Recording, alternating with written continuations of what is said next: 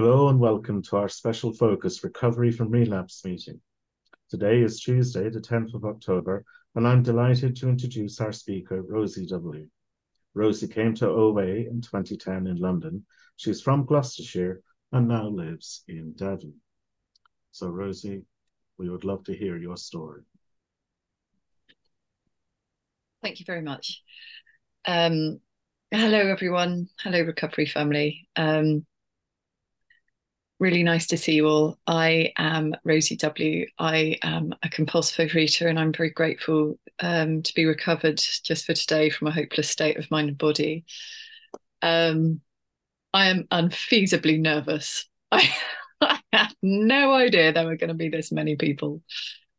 Um, and I'm generally only nervous when I think that I've got to impress people or get it right. And I quickly just said the fear prayer to God. And what came back from God was, it's completely fine and understandable to be feeling nervous, number one.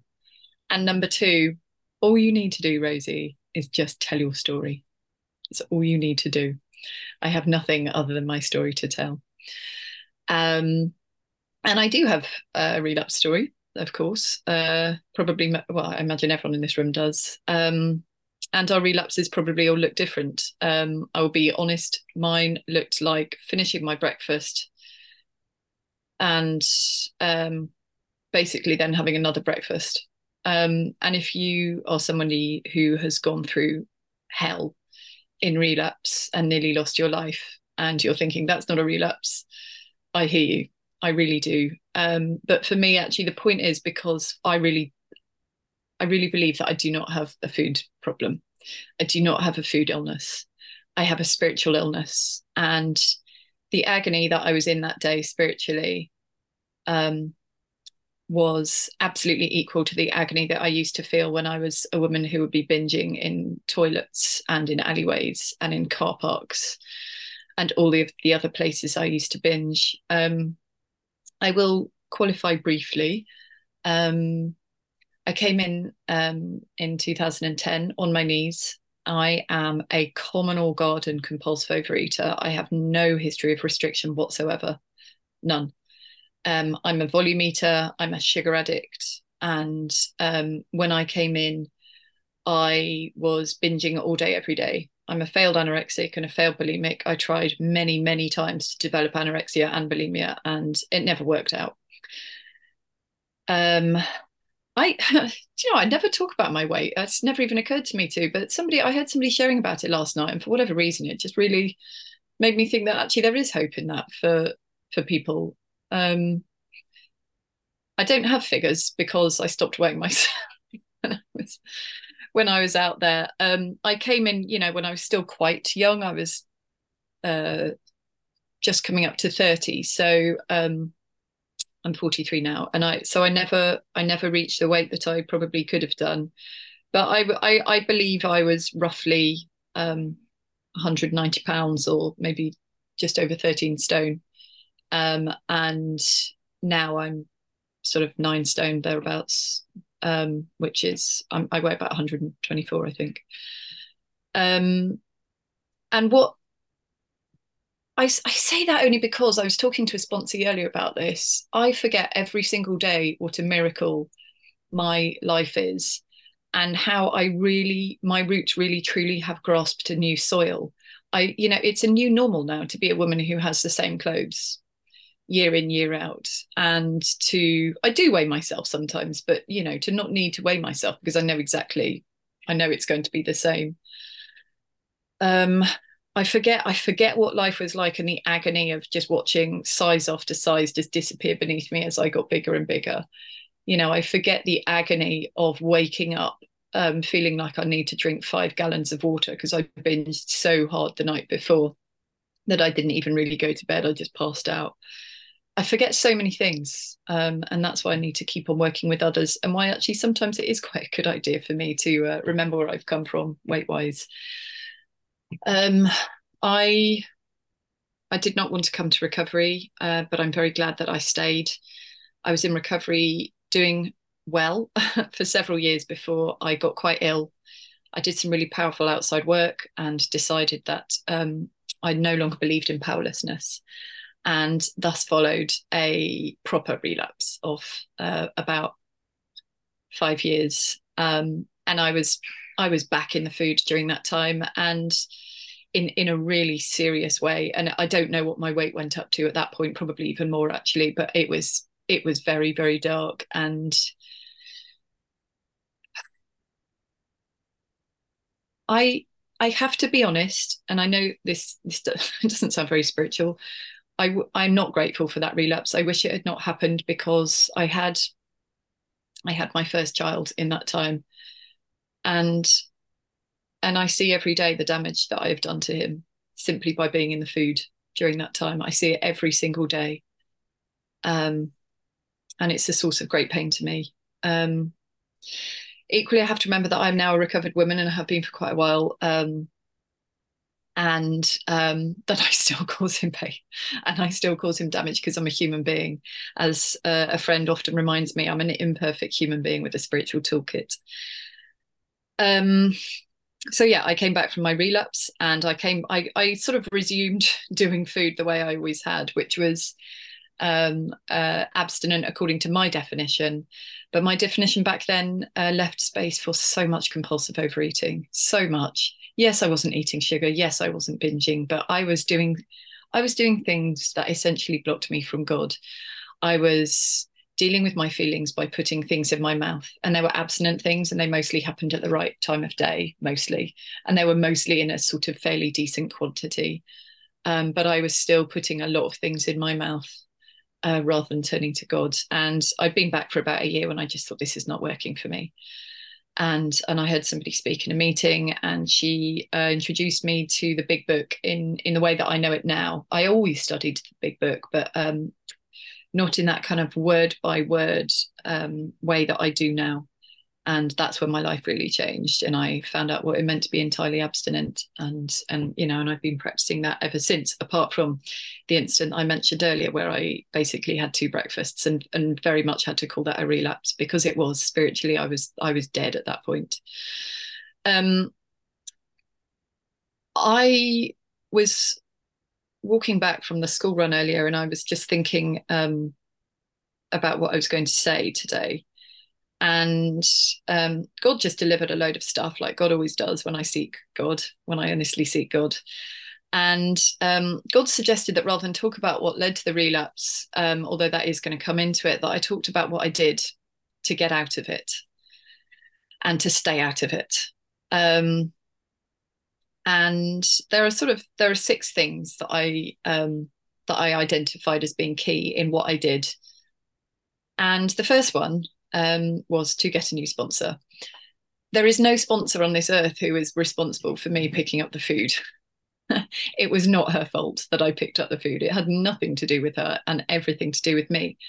However, my sponsor at the time was talking more and more about moving away from weighing and measuring her food, and moving away from a plan of eating, and in fact moving away from the idea of abstinence altogether, because for her it had become a sort of a shaming concept rather than a loving concept.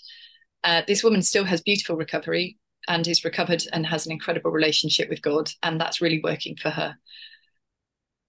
I did many, many years in recovery without weighing and measuring, and I don't think it's a solution for everyone, but I accept today that it is a solution for me.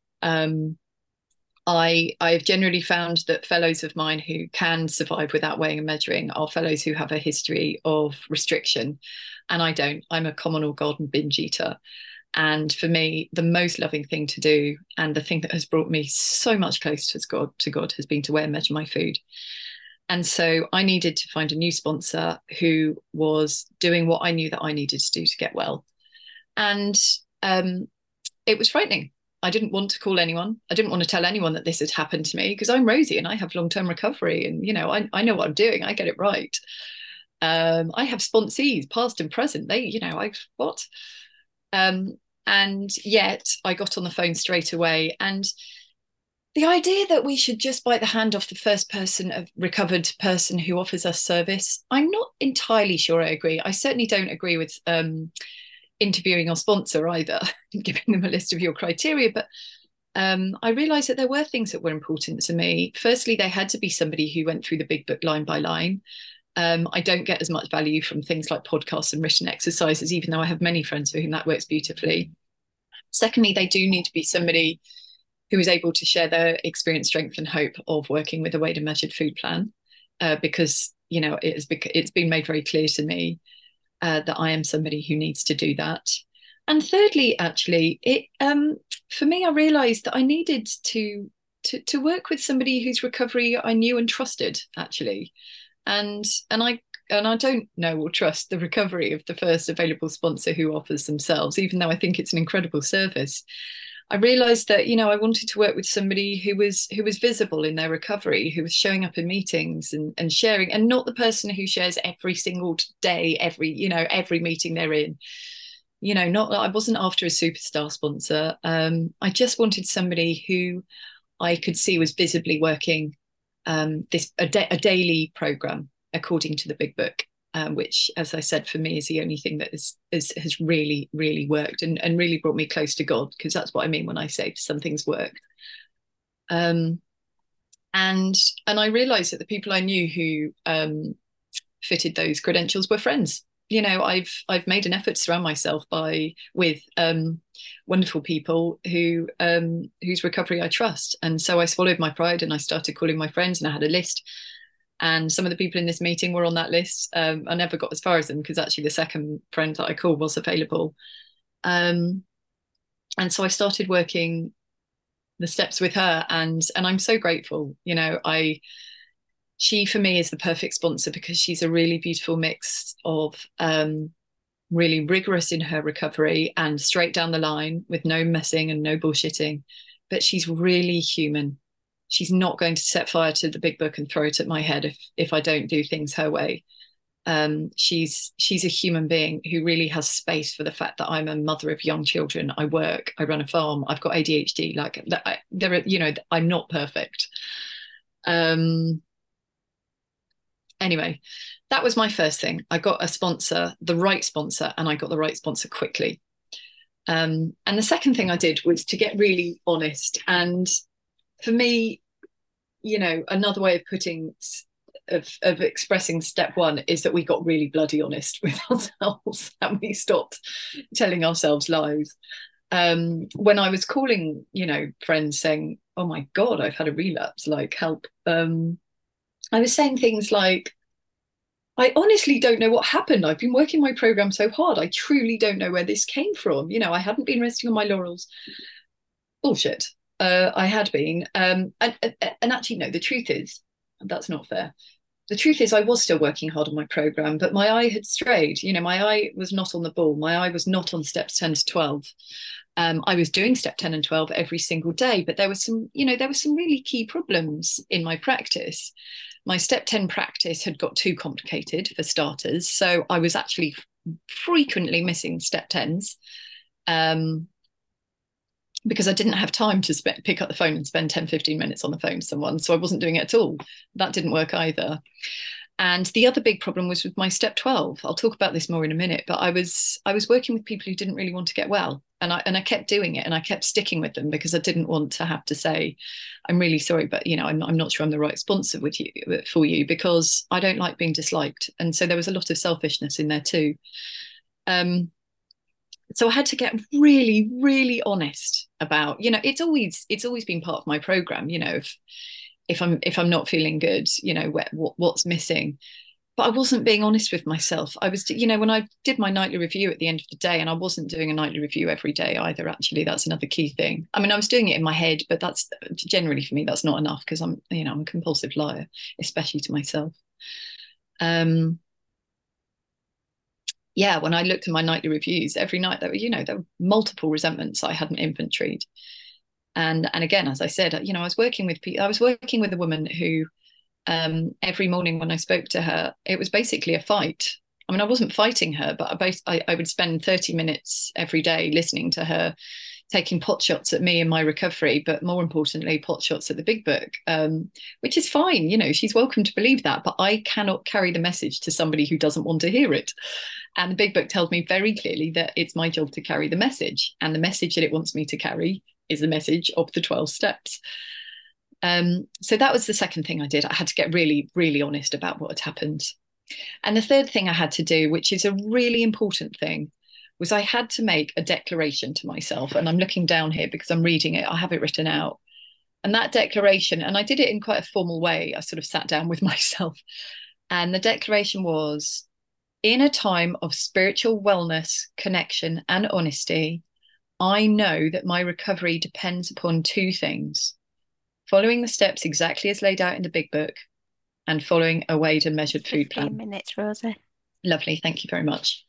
Yeah, and following a weighed and measured food plan. And that means that if I sort of try and have a conference with myself about weighing and measuring, and, if I start getting into that thinking of, oh, food plans are just sort of control, it's just, my way of trying to impose, human power and self-will onto my life. It's not truly surrendering. When I start having those thoughts, which are very true and real for some people, just to reiterate, but when I start having them, for me, and all I've learned about the nature of my disease, I can go back to that statement and I can read it out, and I can get to the end of it and realize, no, this is a mental obsession. That's what's happening. The mental obsession is not only talking to me, but I'm listening. The fact that I'm even here with my declaration that I made to myself means that I am listening to the mental obsession.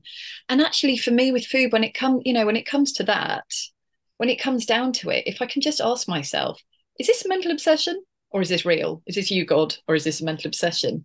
It's really easy. The answer is always out. I always know. And in fact, to be honest, if I'm even asking myself, is this a mental obsession or is this God? I would say 9 times out of 10, it's a mental obsession. So that was the third thing I did. I made a declaration to myself and I wrote it out, and it's there. And so I know that that is my truth when I'm at my most spiritually well. And I've got that. It's sacrosanct. The fourth thing I did was to go through the steps quickly. We've been going for a while, and I actually said to my sponsor, I don't want to tell you how to do it, but do you think there's a way we could move through more quickly? Like, do you think we could do some more sessions? And she said yes, and we got through it more quickly. And again, I don't really know why it's helpful for me to go through it more quickly. I don't mean crazy quickly. I think I'm just fundamentally lazy and unfocused, and I also have ADHD, and my brain goes all over the place. I'm sure all of ours do, but mine is a particularly bad case, and I need to be focused on a daily basis on the message of recovery and on moving through those steps and taking action daily, and that's why for me it really worked. So that was the fourth thing I did. And the fifth thing I did when I'd finished the steps was to, touching back on something that I mentioned earlier, was to make an absolute baseline commitment to myself to really closely examine my steps 10 to 12 whenever I'm having a bad day. What is missing? And another way of doing that, which my first big book sponsor showed me, was to go to the title page of the big book and to look at the AA logo, and to ask myself which of those elements of my program are missing. But almost always, if my nightly review carries resentments and fears that I haven't put through an inventory of some sort, then I haven't been doing enough step 10. And the way I do step 10 has changed. I still do daily. We'll do a proper inventory on the phone with somebody, or I'll write it first and then I'll share it, or I'll text it to someone. But actually what I do now is I have a friend with whom I just exchange spot checks throughout the day, and there are a couple of sentences. And I will just say, I've been selfish. I just tried to prog march the kids into whatever, at high speed and shouting at them, whatever. And I will, as the big book says, I will ask God to remove that defect immediately. and then I'll move on, making an amend where necessary, where I've harmed someone. Um, and yeah, as I said, being more careful with the sponsees that I work with, and I don't want to sound judgmental, because I'm not. I'm all of the things that I'm about to describe. I'm all of them, and I have fought back with sponsors. I've argued stuff. I've been belligerent and sulky and superior, and I've needed to know better, and I've always, and I'm there with, feedback. I am that person too. However, I've really come to see that it's actually very simple. If I am having to call my sponsor about somebody that I'm sponsoring, there's a very good chance that that person that I'm sponsoring probably doesn't really want to get well, and that I probably at some point need to consider terminating that relationship in a really loving way. And I really believe in helping somebody find a new sponsor if it's not possible for me to carry on with them. But if I'm, and a similar way of looking at it, if I'm having to do step 10s on sponsees, which of course we will all have to do occasionally, if we have found time in an insanely crazy day to speak to a sponsee and they've forgotten to call or something's come up, I will probably need to do a step 10. Not always, actually, often as not. I'm really grateful for that spare half hour that I wasn't going to have. But, of course, I will have to occasionally do step 10s on sponsees. But if I'm having to do them more than a tiny handful of times, again, it's a sign. And I have to ask myself, does this person really want to hear the message of recovery? Am I able to carry it to them? Because if I'm being prevented from carrying it to them because I'm not saying things that, I'm not sort of reflecting back stuff from the big book that's important, then I can't carry the message, and therefore I can't get well when I'm working with that person. So I don't put my sponsee through a screening process, although I have gone through phases of that. And I used to have quite a complicated email until quite recently, which I'd send to them and ask them to sort of tell me if they agreed to it. But I do ask them quite a few questions, and I'm a lot more fearless now about asking uncomfortable questions too. One of which, of course, is always, are you willing to go to any lengths? Yes. No, no, no, no. But really, really, what are you not willing to do? What are you nervous that I'm going to do or say? Because the joy of it is of taking on somebody who really is ready and really is willing, is that I don't have to be a bossy sponsor, and I'm really not, actually. I really don't get involved with sponsees' food. I mean, I will answer questions if they ask me, but I'm really, I would never feedback on what a sponsee's eating unless they were having problems and asking me. And I don't, I don't have rules. I say, this is how I got well. These are the things that I did every day. Are you willing to do them? But I'm not here to tell somebody off if they're not doing that. And the joy of only agreeing to work with people who are really truly ready is that I don't need to be a detective. All of the sort of passive aggressive things that I'm sure all of us have found ourselves doing. I don't need to do that if I'm working with somebody who's really willing and ready. And then the sixth thing that I did, it's actually sort of two things, and they're not even really related. So I guess there's seven, but that's perfectionist in me. I like the idea of six because that's what the Oxford groups had. Number one is to cease fighting. And I did a lead share on this recently, which I can point anyone to if they're interested, if they feel that they're constantly in a fight between their recovery and the rest of their life. Like, how do I do this? And when they feel that they're constantly in a battle trying to get all of their recovery done, I can point you towards that. Not because I think I have all the answers in that share, by the way, just because I spoke about it at length and gave lots of examples. But yeah, I had to get really realistic and to cease fighting the reality of my life, which is that I've got two young kids, one of whom is possibly both, but definitely one of whom is very neurodiverse and very difficult. I do not want my children to grow up the way that I did, which is with a parent who tells them all the time, I love you, Rosie, I love you, but is not present for me. That is not what I want my kids to grow up with. And so, my reality is that God's work for me is that I need to be with my kids. And so there are loads of meetings I don't get to that I would love to. There are loads of service opportunities that I would like to be able to give, but I can't. If my children are in my house and they're awake, then it is God's work for me to be with them. unless they don't want to be with me, of course, in which case, great. Um, but yeah, so I've had to cease fighting that and stop trying to shoehorn in step 10 calls and meetings and sponsee calls, that all of that stuff I have to share with my job and with, and doing the time when my children are asleep or out of the house, basically. Um, I've had to cease fighting in so many areas of my life to stop trying to force parts of my recovery that are not God's will. And, everyone's God is different, but my God is very personal, intuition kind of a God. And there are certain things that I see fellows doing that would kill me. And there are certain things that I do that would kill my fellows. And I have to listen to God and keep my head out of what my fellows are That's doing. 25 minutes, Rosie. Lovely. I will wrap up. So that's 6A.